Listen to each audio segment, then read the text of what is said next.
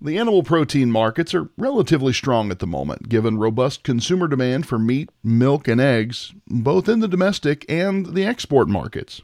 The question then becomes how long that demand might hold if inflationary pressures dampen spending at some point in the coming year, or how additional COVID related challenges, such as a surge in variant fueled infections, might throw a wrench in the system. Welcome to Feedstuffs in Focus, our podcast taking a deeper look at big issues in the livestock, poultry, grain, and feed industries. I'm your host, Andy Vance. Thanks for joining us. In this episode, we talk with Brian Ernest, a protein analyst with CoBank, the National Cooperative Financial Institution focused on rural America and part of the Farm Credit System. Ernest describes the current macroeconomic situation around the globe, including offering his insights into inflation and what his level of concern is about the prospect of rising prices in the year ahead. We'll also discuss the prospects for continued consumer demand and what a resurgence of COVID might do to the U.S. meat industry. Brian, you and I have had the chance to converse at different times over the years about the protein markets, and boy, it's a pretty interesting protein market coming out of what we've all been through as a society over the past 18 months. Would I be right in saying that the protein markets are extremely strong right now?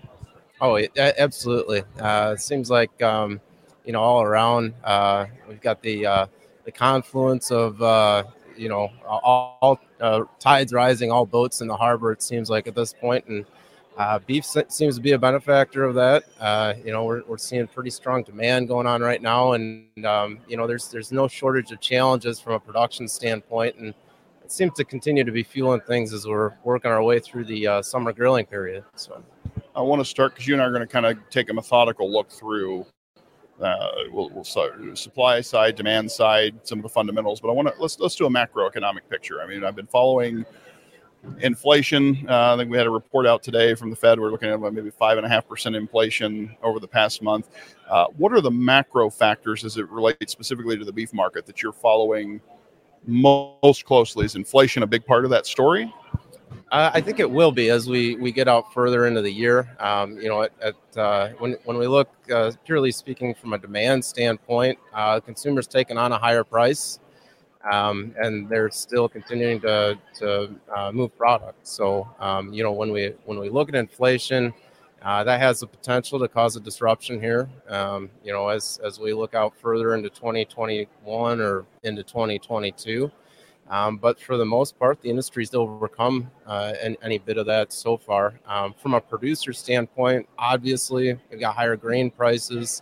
That's worked into the supply stream, and they're taking that on in the feed yards. We've got, from a macro standpoint, some drought issues that have caused a disruption for the beef side as well, on the cattle side. And, so a whole confluence of things outside of what is typical or the norm. And that adds on to the challenges that the protein industry's had in the last 3-4 years. So, certainly difficulty from a macro standpoint of overcoming some of the challenges exogenous from, what the market typically faces. And I set that question up pretty poorly, I realize, because we talk about inflation like it's this, mysterious force that is acting on, but it's really, when we talk about inflation, we're talking about the effect. It's just price increases. Inflation isn't a thing. It's what we're seeing, these other factors that are happening. So when we think about prices going up, consumers at retail paying more for beef, they don't seem to have flinched yet. Is there a point where you think, if we see 5+% inflation for this period of time, where you as an analyst might say that's cause for concern? It doesn't seem like we're there yet, but is there a point where you think, hey, consumer appetite for beef might not overcome price consciousness? Yeah, I think you're spot on there in terms of where we're at in discovery of how much more the consumer will be willing to take. And it is inflation, something that doesn't just all of a sudden hit the industry, or it kind of rolls on with time. And we monitoring the markets, it worked its way through at least the production stream, over the last 12 months.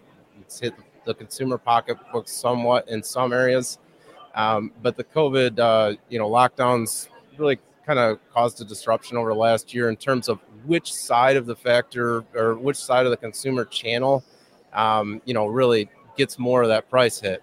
We've got folks that are going back to conferences again. They're doing traveling again. So this is an area of the industry that's trying to attract that consumer. Retail obviously gained the consumer in 2020, and they're trying to retain that. So a little bit of that price support, they're staving off some of the retail, prices.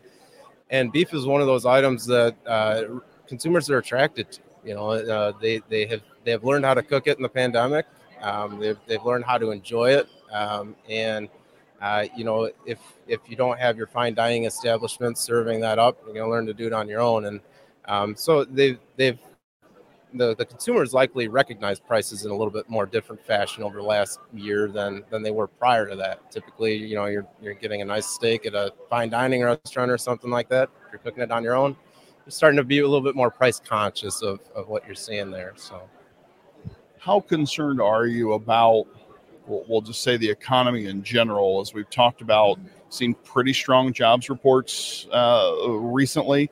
It seems like consumers have money to spend despite some of the continued headwinds in terms of unemployment, reopening the economy, different sectors. I guess it depends on what sector of the economy you're in. If you're in a service, if you're working in food service, as an example, you may have a totally different feeling about this than if you work in logistics for Amazon, say, as an example.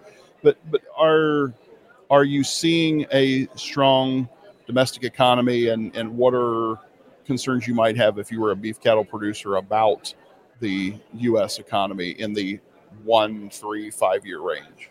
Yeah, it's a good question, and certainly we're continuing to look for signposts. Right, there's been a lot of those things that just pop up over the last 5 years that we have to continue to monitor the situation. In terms of the economy, it seems to be doing fairly well. Whether this inflation is a little bit too much, I think the Fed kind of seems to have that mindset that it's not necessarily something concerning at this point. The jobs report continues to be a little bit better, and the difficulty is I know we talk about this throughout the industry, labor situation, right?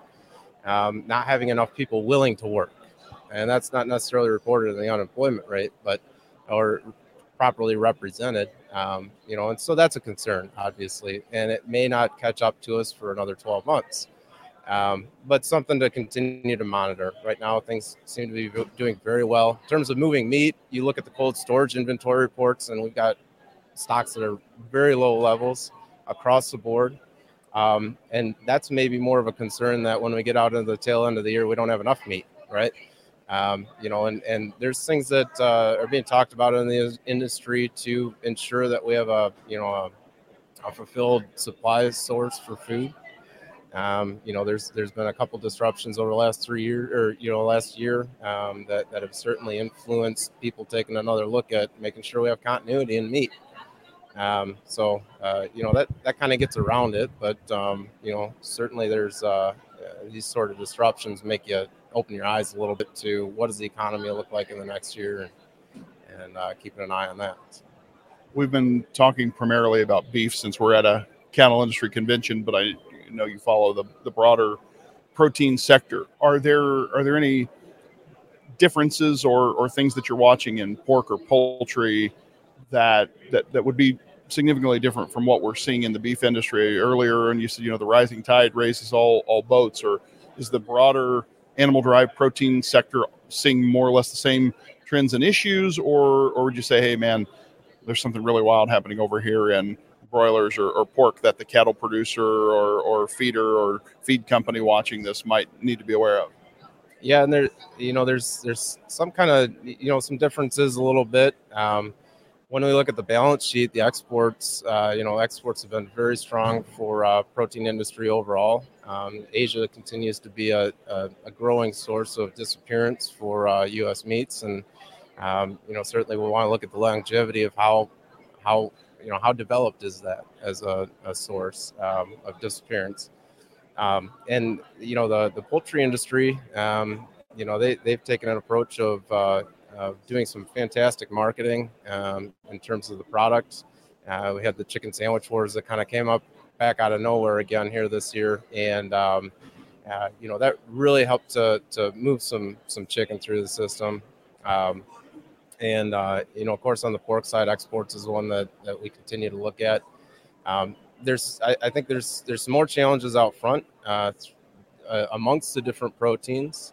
Certainly, when you look at California's Prop 12 coming into play in 2022, it has the end result of disrupting the pork industry a bit in terms of supply. They'll have some impact there.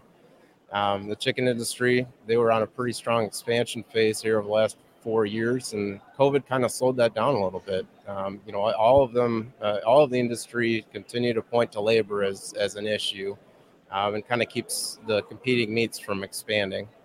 The cattle industry looks like it's on the downside of the cattle cycle, so we should probably expect that we're going to see fewer cattle out ahead of us.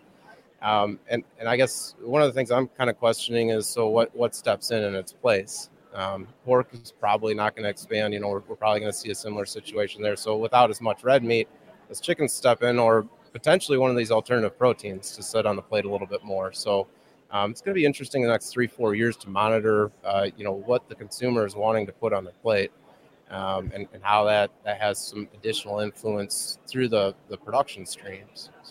One of the things I think about, since you mentioned the alternative protein sector, and I've heard this a few different times this week, is, the data, purchasing data, we could be talking about kind of qualitative consumer research type data. Consumers like eating beef. It tastes good, right? It's, something that we associate maybe with celebrations or good times or fun with friends and family and whatnot.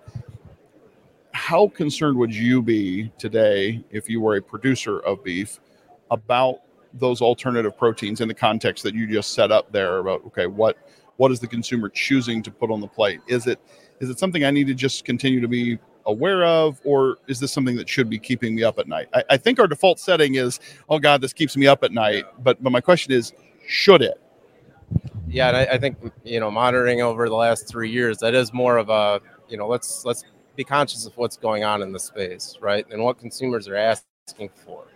And make sure if we can address that in a, from a competing protein standpoint, that the industry is properly doing that. So, in terms of how much space that will occupy going forward, I agree. The data is kind of mixed right now on sales of, how well, some of the, the alternative proteins have done in the pandemic, and how much more growth is potentially either at retail or food service. That's another thing. I point to the chicken sandwich war, and there was introductions of the plant-based proteins at burger outlets here over the last 3 years. Everybody was kind of monitoring that of, how successful is this going to be? I think, beef has an opportunity here probably at the QSR segment after there's some fatigue potentially in from those chicken sandwiches. I know they're still rolling out, new and exciting chicken sandwiches, but it may be time to switch back to burgers and look at that as a potential for, back to school promotion or something like that. So it's still being conscious of, where does it fall into play? We know consumer behavior changed rather significantly in 2020. Whether it reverts back to pre-COVID level or, pre-COVID behavior, it's a little bit yet to be seen, Thinking about back to school, kids are, getting ready. Moms and dads are trying to figure out what goes on the plate. And how often they're going to have to stop through the drive-through or if they're going to need frozen pizzas in the freezer. I think most people are used to having more food in the refrigerator.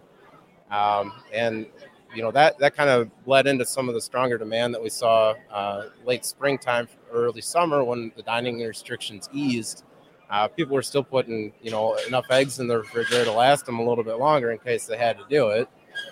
But they started going out again. They started going to dining establishments, or at least, doing more takeout. So we're probably looking at another shift in consumer behavior here in the next 6 months of, what happens when kids start going back to school, people start going back to work again, or, back into the office. So, so that's something we need to monitor as well. What are they putting in the basket, but where are they visiting to get their food too? So.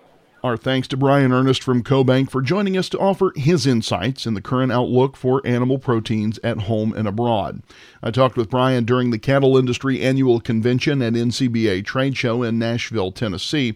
Also had a very interesting conversation with Oklahoma State University professor Darrell Peel, one of the leading experts in what's happening in the live cattle markets. We talked quite a bit about drought, as well as some of the issues that I discussed with Brian Ernest. The two pieces are a really great companion set if you want to know what's happening in the protein markets and what lies ahead. If you want to watch my interview with Dr. Peel, visit us at Feedstuffs 365, which of course is part of your Feedstuffs subscription. You can access Feedstuffs 365 via feedstuffs.com. For the latest economic news facing the food animal and animal feed production industries and how those trends and issues affect your business, subscribe to the Feedstuffs Daily e-newsletter. I'm Andy Vance, and you've been listening to Feedstuffs in Focus. Thanks for joining us today. If you want to hear more conversations about some of the big issues affecting the livestock, poultry, grain, and feed industries, subscribe to this podcast on your favorite platforms, including Apple and Google Podcasts. Or visit our website, feedstuffs.com, for future episodes and to check out Feedstuffs 365. Until next time, have a great day, and thanks for listening.